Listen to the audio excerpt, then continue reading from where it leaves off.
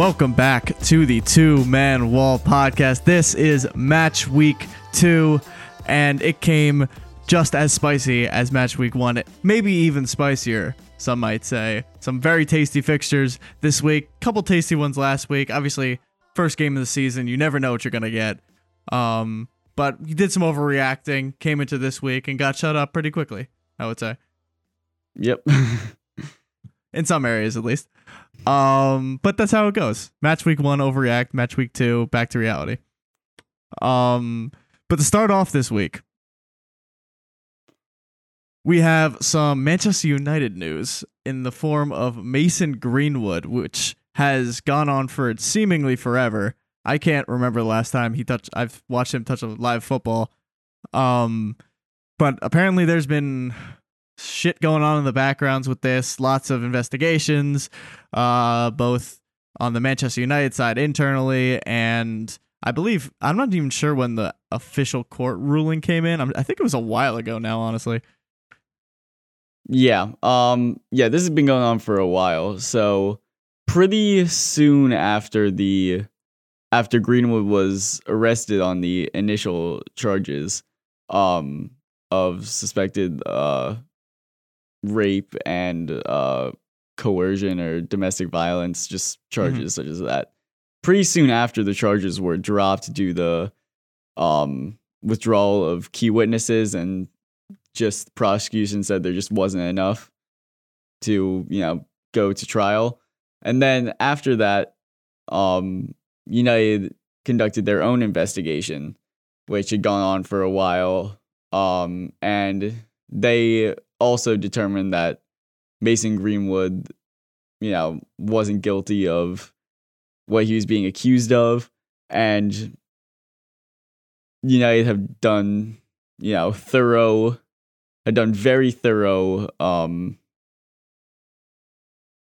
very thoroughly gone through. Yeah. Well, after they did their investigation, but once they completed that, and I'm blanking on the word, but they're thoroughly preparing for, Greenwood to come back. They were drawing up statements. They were, asking around the club and getting a feel for, not only how people at the club, but people outside the club, pundits, commentators, fans, how they felt about Greenwood coming back. And, they had done their homework, been very thorough.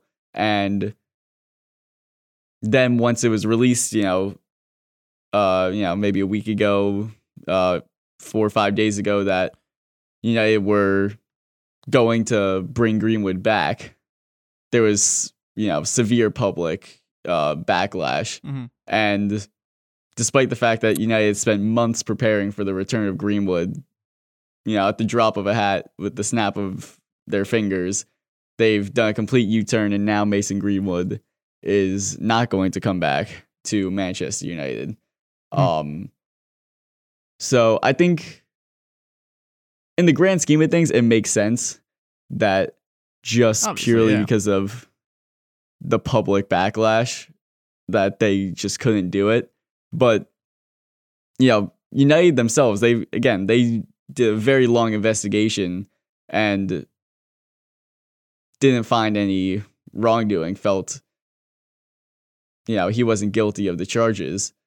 And it was really just completely the public backlash, almost similar to the European Super League, where they just couldn't do it because absolutely none of the fans were behind it. And that's kind of a similar situation with Greenwood here. Yeah, I mean, it's just one of those things where, I think comparing it to the Super League is I think, honestly, a good comparison. Obviously, two very different situations, but I think it's a good comparison because, in both situations, it seemed like the public reaction would be obvious.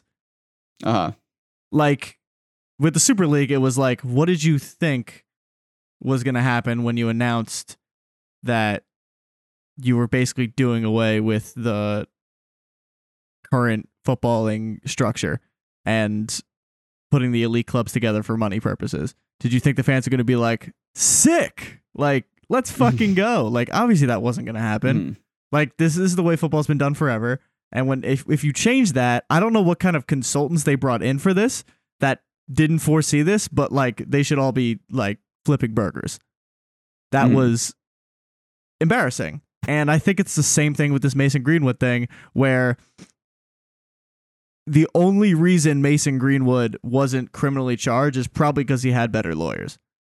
Like, at least to every single human in the public and every person I've ever seen talk about this on Twitter, in person, on any social media platform in general, has all been on the side of the victim. The evidence to almost everybody is, to use a PGMOL term, clear and obvious. It just doesn't make sense how they could like ask around and say like, what do you think about bringing basically a known domestic abuser back into our squad?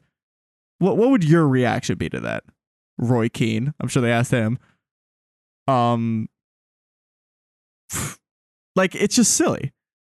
And I like the Super League. They eventually landed on the right decision, but I don't. Maybe. I mean, clearly, this is an opinion and it's not facts, but it just seems that it's the most common opinion, is what I'll say. And I agree with the decision. I think I saw a really funny tweet today. I don't know if it was intentionally trying to be funny, but the tweet was, I couldn't tell if I got like Ballsack Sports. Do you know Ballsack Sports?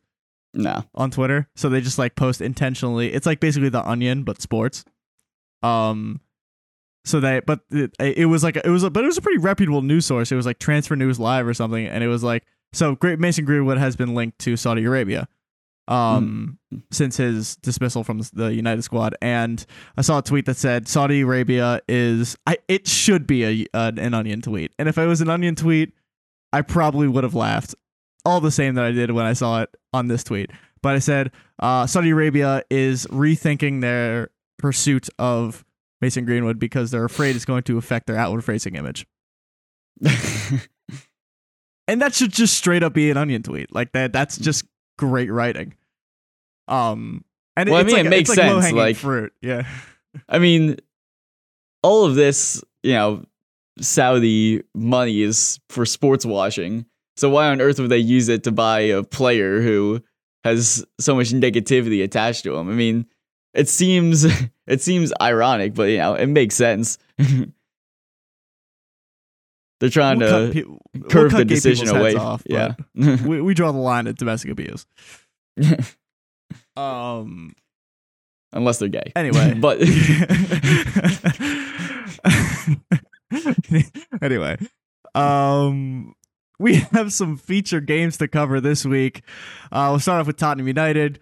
We'll go to City Newcastle. We'll finish off with a big win for West Ham, 3-1 West Ham at the Olympic Stadium. But we'll start off with Tottenham 2, Manchester United 0. Rather monumental first half. Obviously no goals. United was dominating the first half for the most part. Took their foot off the gas in the second half. 49th minute, Kulusevski gets the ball, gets the better of Shaw, and beats him to the end line, cutting the ball back. It caroms off Lissandro, who would have an even bigger part in a Spurs goal later in the game.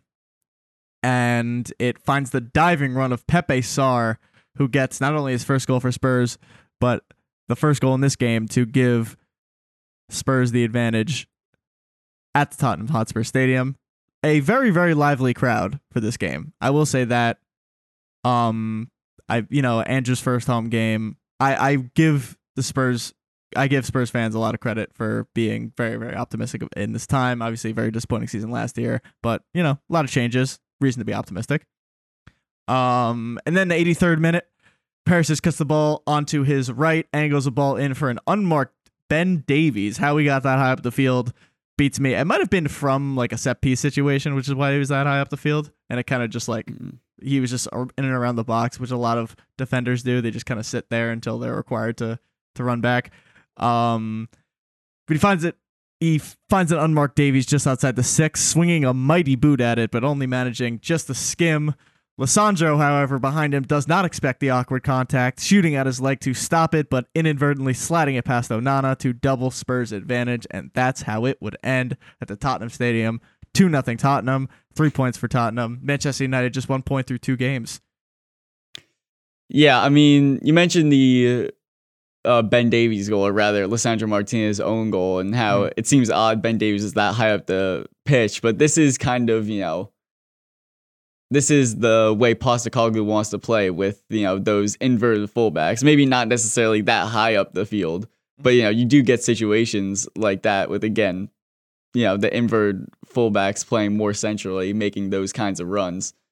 But yeah, United, one win from two, not the worst. I mean, going to away at Tottenham with, a new manager, new optimism, you're not always going to get points out of there. So again, in the grand scheme of things, it's not really concerning, but combine that with the performance last week where you got 3 points but looked pretty poor. Not the best start to the season for them. It's almost the opposite way around this week, where last week they got the 3 points and looked completely unconvincing. This game, they weren't terrible. I mean, they dominated the first half and they kind of just took their foot off the gas in the second half. I mean, it sounds stupid to say, but it's really just a lack of goals that's their problem. They outperformed Spurs on expected goals, and one moment of clinicality. I mean, Rashford had a free header from, by the way, an insane Rabona cross from Bruno. I don't know if you saw that, but that was ridiculous. I did see that. Yeah. I mean, I saw the chance in the highlights. I watched most of this game, but I missed that chance.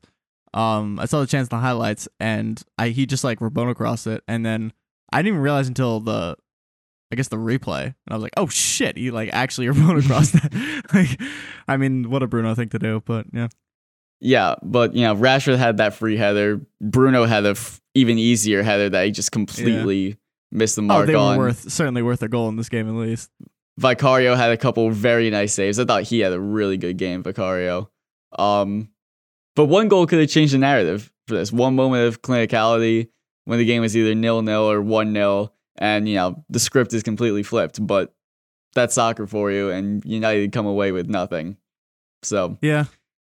I was really, really impressed with the way Spurs played. I mean, at home is nice, a very energetic crowd, obviously changes everything, but I can't, it was one of the things like last week, Chelsea-Liverpool, I wasn't entirely sure if Chelsea were just playing really well or Liverpool were playing really poorly. Like, I can't tell if United's just not doing United things and allowing Spurs the opportunity to win this game. Like, United could have killed this game off in the first half and it would have been completely different. But this Tottenham team, I haven't seen this Tottenham team play like this in a very long time, because under Conte, they've been very, very defensive, and now all of a sudden they have James Maddison there who's playing fantastic and really hasn't put a foot wrong in 2 games now for Spurs. Son's been good. I questioned his leadership a little bit because I didn't know what kind of a leader he was. He's been good. I don't know, obviously, what he's like in the locker room, but Basuma has been fantastic. He was dormant all of last season, I think is a good way to put it. Pepe Sarr's been good. Like, the defense has been okay. Like, I feel like that probably still needs some shoring up for them to even think about top 4. But Tottenham Hotspur playing really well, no Europe. Like, I said they would come 8th, but right now they're certainly not playing like an 8th place team. United, on the other hand, are playing like an 8th place team. And I feel like we talked about it a while ago, that when we were talking about United in the transfer window, that if they didn't get a striker, which they did get a striker, but he's not healthy, obviously. Mm.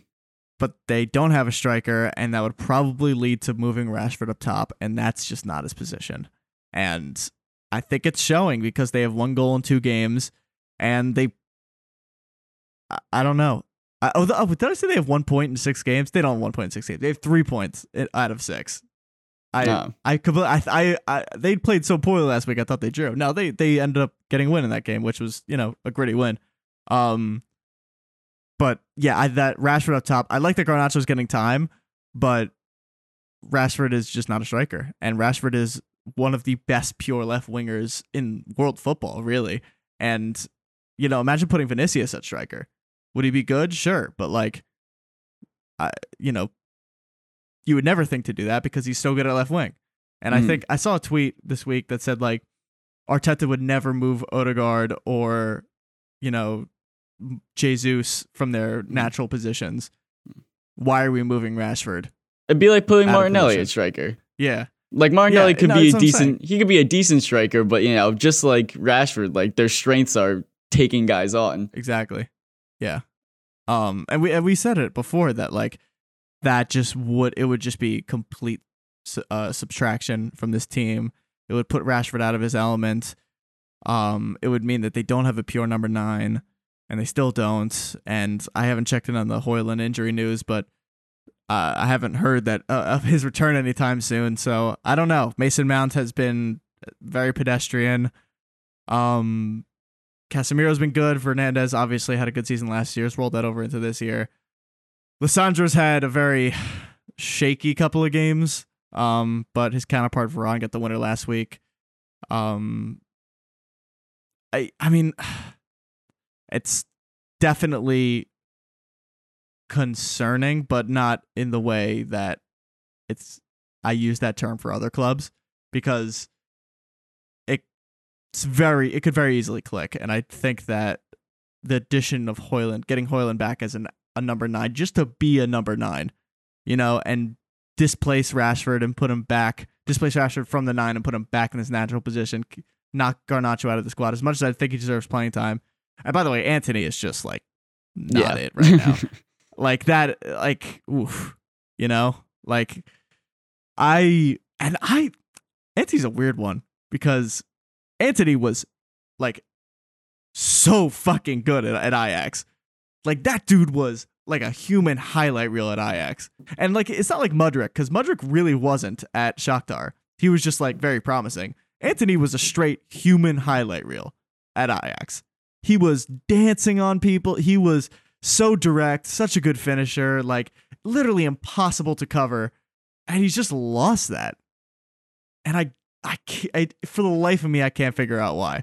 Like 1v1, it's not like finishing where like, oh my God, it's all in your head. 1v1 is just like God-given ability, especially for Brazilian, right?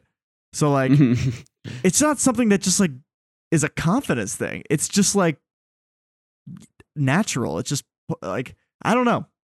It's just, I've been playing this game a while, and 1v1s are those things that like, it's not really like if you're having a bad day, you start losing 1v1s, like as a winger.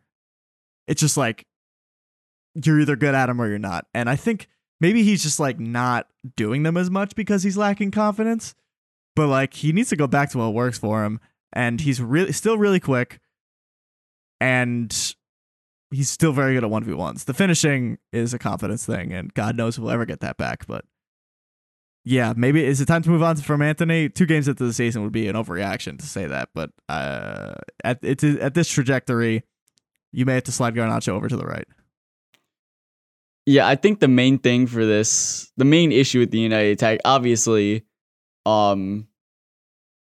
is the lack of striker. But by putting Rashford at striker, you're now almost missing a striker and a left winger. Like, you could have, if you just keep Rashford on the left and I guess just start Martial up top. I mean, that's kind of their only healthy striker at the club now. Yeah. But by putting Rashford up top, it's almost a bit of a double whammy. Now, listen, Rashford obviously can play up top. Like, yeah, Rashford is still a high quality player, and he's played the 9 plenty of times before. Yeah. But obviously, he's not best utilized there. And I think in terms of overall quality for position, it'd be a better combination of Rashford on the left and Martial up top than, starting Garnacho or Sancho or whoever on the wing and putting Rashford up top. I think just in terms of like net quality, it'd just be better to have a lesser player at striker, but put Rashford in his best position. Yeah. I agree. You were saying? Yeah, but before I move on, I just wanted to give Spurs some praise because I had yet to do that. Yeah. really, you talked about Madison. Again, just another great performance from him.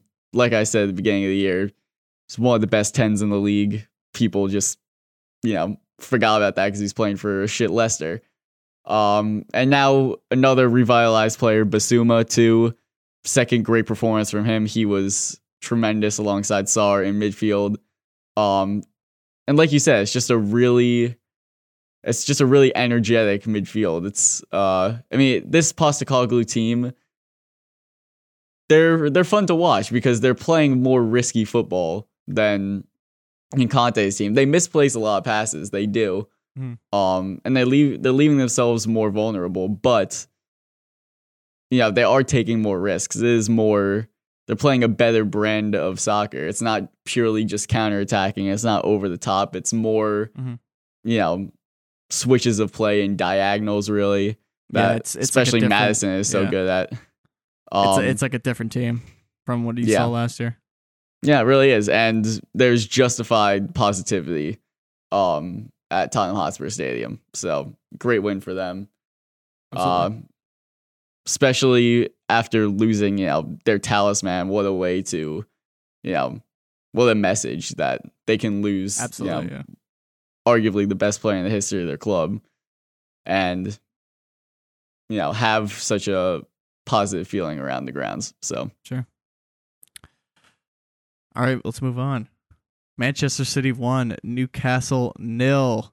We start off in the 31st minute. Kovacic cutting open Newcastle's midfield with a precise ball into Phil Foden, drawing over a center back and cutting it back across the 18-yard box to Alvarez, who is in acres of space around the 18-yard box. Very rare when you play Newcastle to have that much space in the offensive third.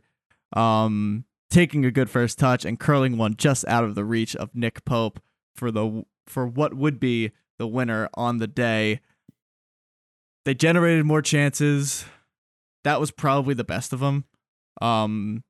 They did what Arsenal did in the Community Shield and what a lot of teams are probably going to do against City, and that is man mark, double cover Erling Haaland and let the rest of the team beat you. And that's what happened. Phil Foden was brilliant again. Alvarez obviously took his chance very well.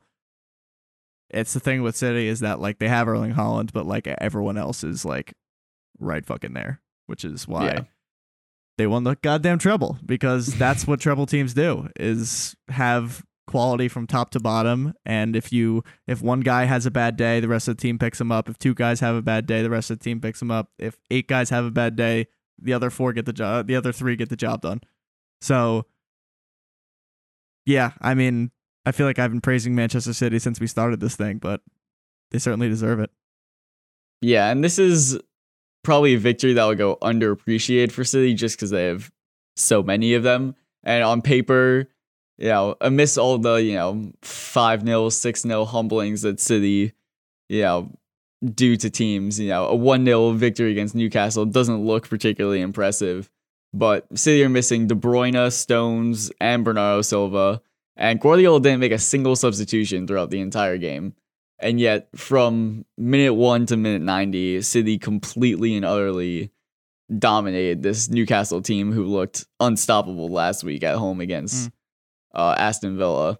They allowed 1 shot on target and 0.28 expected goals. Foden, again, you said, how good he was. He was fantastic. His directness, just every single time he picked up the ball, he was just driving through the midfield with just full sprint. And he picked out Haaland many times. Obviously, he got the assist for the Alvarez goal, but he genuinely looked like De Bruyne out there because, it's such a, common thing, you see when De Bruyne picks up the ball in midfield. It's just how quickly he drives forward, just head up, looking for that pass. And that's exactly what Foden was doing all game. He was phenomenal. And, and especially in his first game, in that, obviously Foden plays plenty, but when De Bruyne is healthy, usually Foden is, playing off the right or the left. But this is the first game where he's played through the middle. Obviously, now that De Bruyne is injured for the foreseeable future, and things are looking bright with Foden. There's not even that much to criticize Newcastle for in this game. they just really couldn't touch City. Yeah. It's very clear to see how good City is when they play a team like Newcastle, because Newcastle, City could keep the ball whenever they wanted. Like anytime they won the ball back in the midfield, even if they were immediately collapsed by Newcastle players, there was always somebody moving into space. Usually it was Rodri or Foden. Always somebody moving into space, always an outlet pass. They got the outlet pass, they got it back to their goalkeeper, set up, and went to work. Newcastle didn't do that at all. They waited too long on the ball. Their midfielders held onto it too long. They got collapsed by the City press, and City wins the ball back. They get collapsed by Newcastle. Always an outlet pass. Bing, bang, bosh. Back to the keeper. Reset possession. It's so goddamn difficult to play against this City team, because if you lose the ball clean and City has possession, it is impossible to take the ball off of them unless they are overambitious with their passes in the midfield, or your keeper gobbles up a cross, or they miss the goal and it's a goal kick. That's basically the only three ways you ever get possession back, or the ball's in your net and you get it from kickoff. That's four. That's basically the only four ways you will ever get possession back from a Man City team. And that is absolutely insane, because there are teams around the league that over dribble, piss the ball away in the midfield, bad touches, lob the ball up from the keeper. It's like City never did that. They do that sometimes. They lob it up to Haaland when they've been, pressed well. But on the day they were so good, even against a good pressing team like Newcastle, they were so good. They never even did that. They always played out of the back. There was always options, movement in the midfield. Foden, he was great on the ball, but off the ball, he moved into space, gave everybody options at all times. That's a De Bruyne thing, and it's now a Foden thing, I guess, which fucking sucks for everyone else. But yeah, Phil Foden, I praise his patience, because he is an absolute fucking stud, and he's been overshadowed by not only De Bruyne, but a lot of very quality players: Bernardo Silva, Jack Grealish, Riyad Mahrez, Gundogan at times in the past, and he's had to wait his turn, and when he gets his turn, he fucking kills it every single time. I rarely see Phil Foden have a bad game, and he's only like 22 years old. So, yeah, fucking sucks. As an Arsenal fan, you're like, De Bruyne went down, like, you never want to see a player get injured, but like, these are kind of the breaks we need. And then Phil Foden steps up and is like almost as good, if not better. So I guess that's that. City take all three. They are one of three teams, Arsenal and Brighton being the other two, on 6 points at the top of the table. I believe it goes Brighton, City, Arsenal, because Brighton have just been absolutely destroying teams in the through the first 2 weeks of the season, and we'll get to Brighton in just a second. But for now, we move on to West Ham 3, Chelsea 1. We start off in the 7th minute. What else is there to say about this one? James Ward-Prowse set piece goals. This time from a corner to a poorly marked Naif Aguerd. Hammers take the early lead. The dude is a machine. James Ward-Prowse. And this one wasn't even like a 25-yard set free kick. Just anytime the ball is sitting still and you have to stand 10 yards away from him, because that's the laws of the game. Every time that happens, it's like 50% chance the ball's in your net in the next 10 seconds.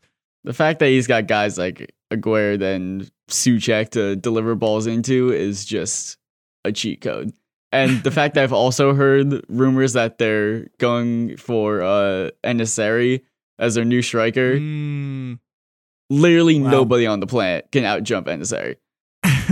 If they get him, might as well get Veghorst. Like, honestly, it's undefendable. It's genuinely undefendable. Yeah. So we move to the 28th minute. Chilwell's cross is cut off by Zuma in the box, but the ball finds Chukwuemeka inside the 18. Takes a really good first touch to settle. Dribbles in towards the end line, then out to his strong foot, finding just a bit of space and smashing a curler past Areola for the equalizer. A really, really good goal for Chukwuemeka. Almost out of nothing. It came from a set piece. Kind of just did it all himself. Took the ball inside, outside, created a bit of space. Very quick, Chukwuemeka, very powerful on the ball, and struck one that gave Areola really no chance in the end. We jump to the second half, 53rd minute. James Ward-Prowse again, lobbing one up top to find Antonio, facing goal from 40 yards out, shedding a Colwell challenge while taking the ball down, squaring up with Disasi from 22 yards from goal, and then deciding to not even go for the 1v1, just unleashing one from 22 yards, sizzling in by the far post past Sanchez to reestablish the West Ham advantage with just 37 minutes to go in this game. Time goes by. Chelsea dominate possession, as you might imagine. Chelsea team would, being down a goal and needing to be urgent, finding opportunities, but in the end not getting the ball over the line. And eventually, as part of West Ham's efforts to see out the game in the 95th minute, with 10 men, we should add. With 10 men, yes. I mean, the red card was second yellow, right? One of the most stupid second yellows I've ever seen. Just because, like, one of the most reckless challenges you'll see from a center back on a yellow. Just complete head loss there. But we have a lot of talent in the Premier League, but not always the soccer IQ. But eventually, in the 95th minute, West Ham holding the ball in Chelsea's corner. Eventually finding a small sliver of overcommitment from Chelsea, using quick interplay to find our old friend Emerson Palmieri open in the box. Seconds later, Britain's most expensive man, Moise Caicedo, dives in to win the ball back, but instead tripping up Emerson in the process, and Paqueta slides home the PK to seal 3 points for West Ham at the London Stadium. 3-1 Chelsea, 3-1 West Ham is your final. And I mean, it doesn't feel as special anymore because Chelsea just did this for like a whole season. So, I'm not going to say no, you know? I don't know. It feels different because at the end of last season, it just got boring because like they were doing it every week and like they were already finishing mid-table, so it didn't even matter anyway. After a certain point, like you knew like Chelsea weren't achieving anything and the wins kind of just diluted. They weren't as fun anymore. Yeah. But they're starting to get more fun again now that there's so much optimism. Or that's just sinking right back down. Yeah.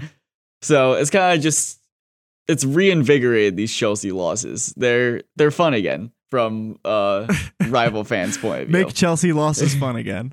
Yeah. That's all I've ever wanted. Yeah. Is it time for Chelsea to panic? No. It's 2 games in. Let's be real here. Nobody should really be panicking after 2 games. No. If these 2 results happen in the middle of the season, no one's batting an eyelash. But because it's the first 2 games of the season, there's nothing else to judge it on. Is it time for Chelsea to panic? No. Is it time to make fun of Chelsea? Of course it is. When isn't it? So let's do that. Moises Caicedo, just god awful debut. Very unfortunate. It's a very unfortunate way to start your career at Chelsea. He's a great player. He's a great player. He will be a great player for Chelsea. I don't know who stepped on the field in Moises Caicedo's body today or on Sunday, but I mean, again, this is the first penalty he's ever conceded. Just a number of times he gave the ball up. Just so uncharacteristic. And on the flip side, you have another new midfield signing, James Ward-Prowse, doing exactly what we expect him to do. 2 assists, 1 from a set piece. I think we failed to realize just how shit of a team Ward-Prowse has been playing on for the last 3 years. And looking back, considering his production on that god awful Southampton side that only got worse as the years went on. Now he's in this West Ham team, they're not stellar or anything, but they have talent and certainly potential. Mm-hmm. Certainly a lot better than Southampton. Ward-Prowse can really cook. He really can. So that should be a scary sight for opposing teams, that Ward-Prowse now has some real weapons beside him. I mean, this West Ham team on paper is decently well-rounded. Aguilar's been good. Ariola's been good. Suchek, I mean, obviously losing Declan Rice sucks, but like Suchek is serviceable at his worst and very, very good at his best. Paqueta almost went to City for like $100 billion. Antonio is just the biggest wild card in the Premier League and will continue to be until he's dead. Benrahma's good. Like Bowen, like this team on paper is like, could push top half, should push top half, but it's just been their form recently, and maybe just a really, really good sprayer of the ball in the midfield. Not that Paqueta wasn't, but like maybe just need that James Ward-Prowse anchor to kind of just pull all the pieces together. A couple set piece goals gets you maybe another 6-7 points in the league. Like it's fine margins in the Premier League, and I think it might go underestimated what that does. But as for Chelsea, Sterling looked good. Enzo looked great again. It's just like I said it before. It's just like huge fucking puzzle, and the chemistry was always going to be hard to get right, and that's kind of what it is. Mudryk had just a really weak attempt at a side-footed volley that I saw. You could say too many times, but honestly, not enough times on Twitter. It's a big jigsaw puzzle. I said it before, just a big jigsaw puzzle, and a lot of other teams are working with a lot less pieces than they are. And will it work out? I think it will. It's just going to take a whole lot longer than other teams. But with that, we'll move to some scores from around the grounds to round out the Match Week 2 coverage. Starting off with Nottingham Forest 2, Sheffield United 1. Big 3 points from Nottingham Forest because they did not win their first game. They, to establish themselves as survival candidates, are going to need to start generating points eventually. They lost out to Arsenal on Match Week 1, ended up getting 3 points in Match Week 2. Sheffield United, however, 0 points from 6. The relegation, I think they're probably odds-on favorites to go down in like 18th or 19th, just because they came up and didn't make many moves. They currently sit on 0 with a couple other teams, so not a great start to their survival campaign. Luton Town Burnley was postponed. Go ahead. By the way, if you want a Golden Boot competitor for Erling Haaland, look no further than Taiwo Awoniyi. I think he has like 8 goals in his last 6 games, and he scored in like either 6 or 8 games straight. Like, this man does not stop scoring. I don't know what is going on, but came off the bench against Arsenal and scored in like 6 minutes.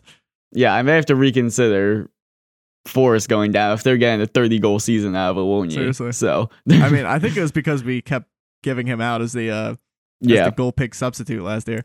No, he did not take that lightly. Fire under him. Liverpool 3, Bournemouth 1. Diaz, Salah, and Jota on the score sheet. Relatively comfortable win for Liverpool, but the big story from this game was a consensusly weak Alexis McAllister red card that actually got overturned. This is the straight red card. Obviously, is I think a 2 or 3 game suspension. That got overturned, so he's eligible to come back. PGMOL apologizing for bad calls. What's new? Wolves 1, Brighton 4. Now it's time to heap the praise on Brighton. They are absolutely cooking. Addition by subtraction, I guess. Moises Caicedo got that bum out of there. Opened up the midfield for new Moises Caicedo, Julio Enciso to absolutely fucking cook. I think it's time to start a dialogue about Kairo Mitoma, because this dude he's went from like, Alan St. Maximin territory to like Mo Salah territory. And it's just like getting there. I'm not going to call him Mo Salah yet, but like, dude, that fucking goal was like Heung-min Son. That was world class. That was world class. Like, oh my God, how good is he? Yeah. He's ridiculous. Like, he looks absolutely unstoppable every time he's on the ball. And I created a Mitoma Estupiñán fantasy stack in my draft fantasy league. Oh my God. So I just absolutely wrecked in fantasy this week, which was really nice for me because I needed it. Estupiñán fantasy owners have been living La Vida Loca this season. What, he had Yeah. goal and assist this game. I think he had an assist or goal last game. Like, what a player. Yeah. As for Wolves, they've got no points from 6. They sit 19th after getting their ass whooped by Brighton, I should say. 5 red cards in the Premier League this week. Fulham, the unfortunate victim of one of them, they scored nothing. Brentford scored 3. Visa in the 44th, and then Mbomo, double after that. Tim Ream, the American boy, sent off in the 64th, unfortunately. One of the 5 casualties this week in the Premier League. Nice 3 points for Brentford. They're cooking as well in the Premier League. A team that I thought would maybe have a little bit of regression has not done that at all. They currently sit inside the top 4. Aston Villa 4, Everton 0, an absolute ass whooping from Aston Villa. They took it personally that they got their asses kicked by Newcastle last week. Went back, dropped 4 on Everton's heads. Everton are sitting now rock bottom in 20th, and their Sean Dyche's survival campaign is not off to a fantastic start through 2 weeks. Always nice when you need a really big bounce back game and you see Everton at home is next up. It's like the Ronaldinho meme where he's like licking his lips before the game. Yeah. That's every Aston Villa player before this game. Yeah. Speaking of licking their lips, Jordan Ayew and Crystal Palace took on Arsenal at Selhurst Park, and Arsenal came out the very stumbly beneficiaries in this game, taking all 3 1-0. Odegaard penalty in the 54th, but a Takahiro Tomiyasu red card made it significantly harder for Arsenal to see out this game. Another one of those PGMOL Dur moments. A couple of them in this game. A lot of people disagreed with the Eze thing. What are your thoughts? The Eze penalty. What are your thoughts on that one? Honestly, I've looked at it a lot of times. I'm still contemplating it. It was a very difficult one that's definitely been given before. I think Partey's foot is definitely out there, but not really leaning in. Eze's definitely looking for it. You can tell. Eze is looking for it. I think that was the reason. Because I think Partey makes contact and inhibits Eze from... And the contact could have inhibited Eze from continuing onto the ball. However, I think it's clear he is going down no matter what. And if Partey is to stick his leg out, it's probably a yellow card the other way. It's just really whether Partey bailed out Eze. And I think that if you called it a penalty on the field, you can't overturn it. But since you didn't call a penalty on the field, it's not clear and obvious. So after you don't call it a penalty in the game, you can't overturn it. If they called it a penalty, I couldn't see myself really complaining about it. It's a soft one, but it is a penalty. If you call it a penalty, it's definitely not up to VAR. That's an on-field decision. Yeah. Really, really tough one. He does, again, there's clear contact, but again, he kind of sticks his leg out, to get tripped, which I don't think he had to do. I think if he just continues his normal stride, he gets clipped anyway. And again, I think that's what, Eze could have gotten a penalty, but I think the fact that he is looking for it has kind of screwed him over there. Again, very difficult one.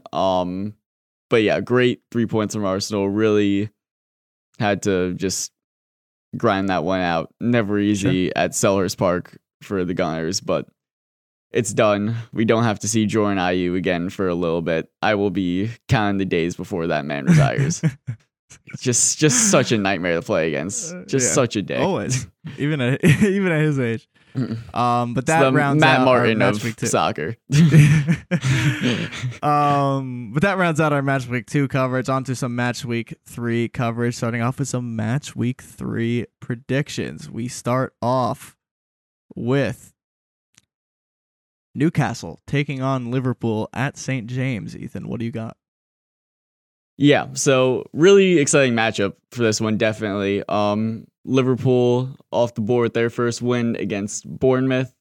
Like you said, rocky start, but they got there in the end, especially with 10 men, did very well to get the goal and really looked in control. Newcastle, I don't think we can overly judge that game away at the Etihad and really take that too much into account. I mean, when they're at home, they are a very, very difficult side to beat. Liverpool were one of the few, however, who were able to beat them at St. James's last year. I'm going to go with 1-0 Newcastle. I think it's going to be a cagey affair to a certain extent. Definitely good atmosphere. But I think it's just going to be a case of both teams having trouble breaking down the other. And I just think in the end, Newcastle are just going to be able... I think it could be an early Newcastle goal and Newcastle just withstand the Liverpool pressure, with the backing of that St. James's Park crowd. So if I want to get a specific prediction, I'll say an Anthony Gordon goal in the 28th minute, and they see it out from there. I agree with you. I think that Newcastle will take all three here. I think that Liverpool's performance against Chelsea was really, really bad. And I think it was really, really bad because Chelsea were able to come at them with possession play. And Bournemouth weren't able to do that, so they weren't able to really trouble that midfield when they gave the ball away, because they gave the ball away a decent amount in the Bournemouth game, but they gave it away a lot against Chelsea, who are a much better side. I think that they're going to continue to be a little bit weak defensively and a little bit vulnerable. Not weak, but vulnerable defensively. With that Trent midfield's, pivot thing they got going on. I think Newcastle will take much better advantage of the chances Liverpool give them in the midfield. Newcastle's midfield much better than Chelsea's, at least, it is so far this season. With Tonali, who didn't play great against City, but then again, they didn't really have the ball much, so he couldn't really be great. So I think that they rebound much easier against Liverpool, especially at home. I'm going to say 2-0. And then we're going to go back to the bottom of the table for what could be an early relegation 6-pointer. Everton Wolves. Both teams sitting on 0 points. What do you got? Yeah, we got a very early El Shitico coming up this weekend. But a big chance for one of these teams to get out of the relegation zone, possibly not be in the conversation for derbies such as El Shitico. It is still very early on. 3 points can completely shift the narrative this early. It's tough because you always want to, when Everton are playing against poor teams, you do usually back them playing at home. However, Wolves did look very, very good against United. Brighton completely outclassed them.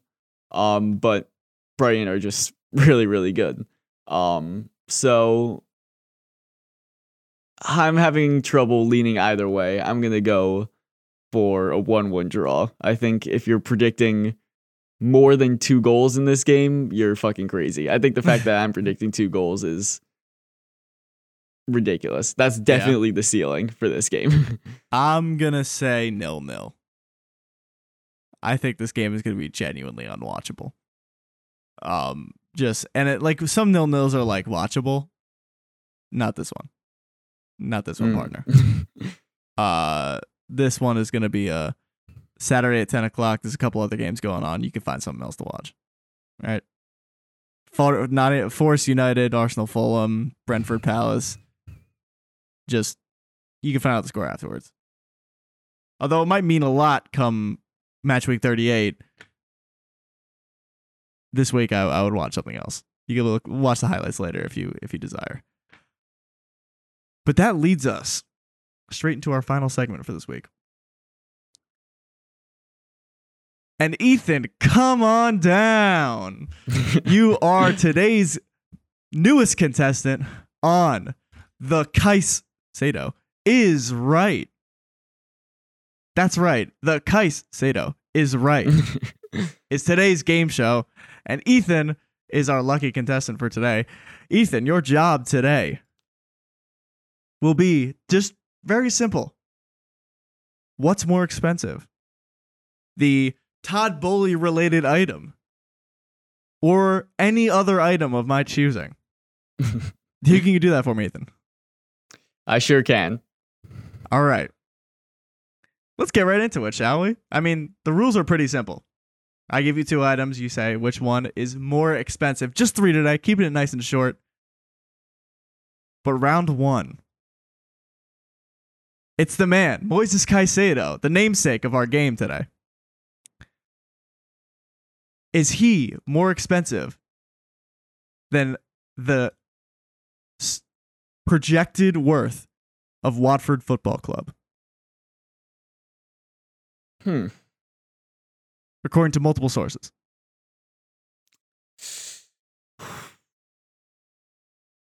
I don't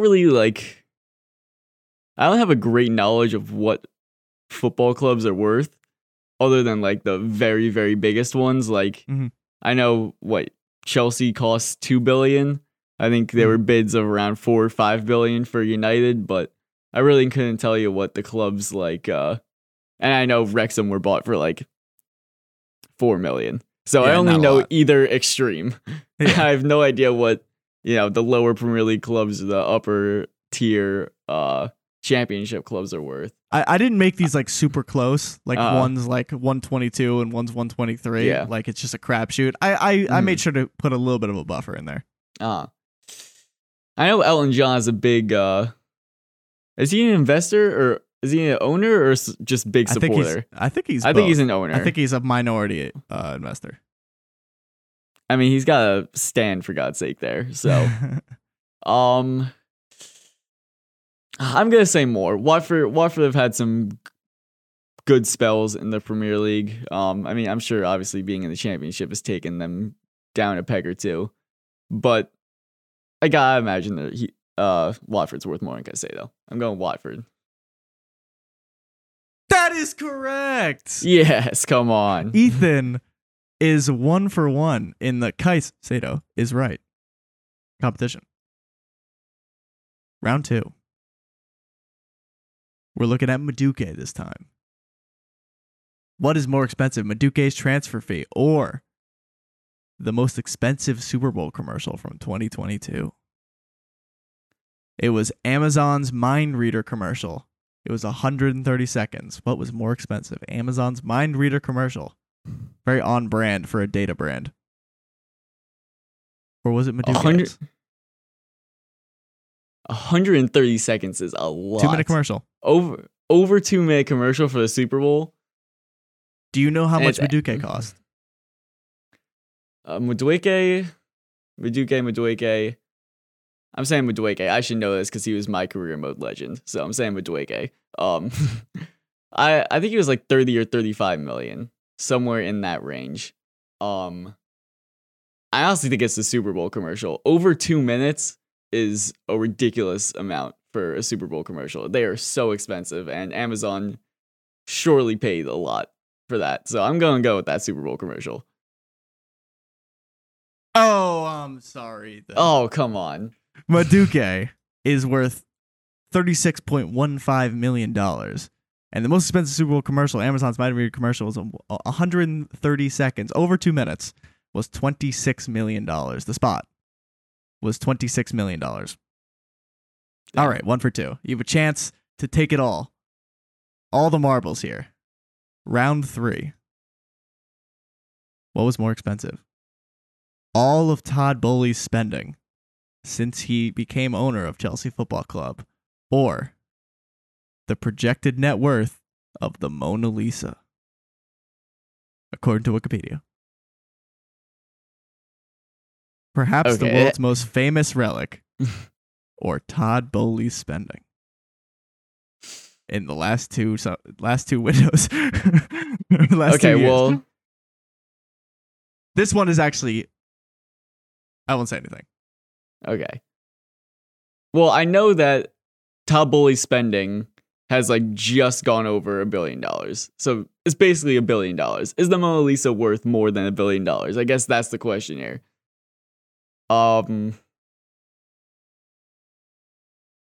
Surely the Mona Lisa is not worth over $1 billion. But it is the Mona Lisa. It literally is the world's most famous relic. Yeah, it is the most famous piece of artwork in human history.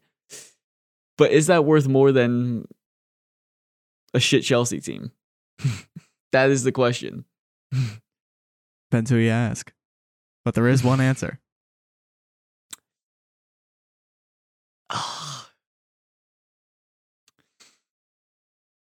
There's no way it's worth more than $1 billion. In the words of Connor for real, Mona Lisa, you're an overrated piece of shit. Just like this Chelsea team. I'm going to say that this Todd Bowley spending is more expensive than the Mona Lisa. You are correct, Ethan. Yes. 2 for 3 to finish I'll take that. The Caicedo is right. Todd Bowley's spending is 1.085 billion. The Mona Lisa is worth 970 million, just creeping under that's still that insane. billion mark. I think it would go for more than that. If it went up for auction, it would probably be over $1 billion, just because it's never been put up for auction, and by a lot of art collectors, it's considered to be priceless. That being said, you got it right today. That concludes the Caicedo is right. Maybe next time it'll be a different club, but I think maybe we could just do the Caicedo is right for just all others. We could do 5 like segments of this. Yeah. He's spent $1 billion. Like we could keep going. But in the interest of time, we'll only do 3 rounds today. Ethan, congratulations. And with that, we round out the podcast for this week. A lot of tasty fixtures coming up this week. We will say goodbye. Adios. See ya.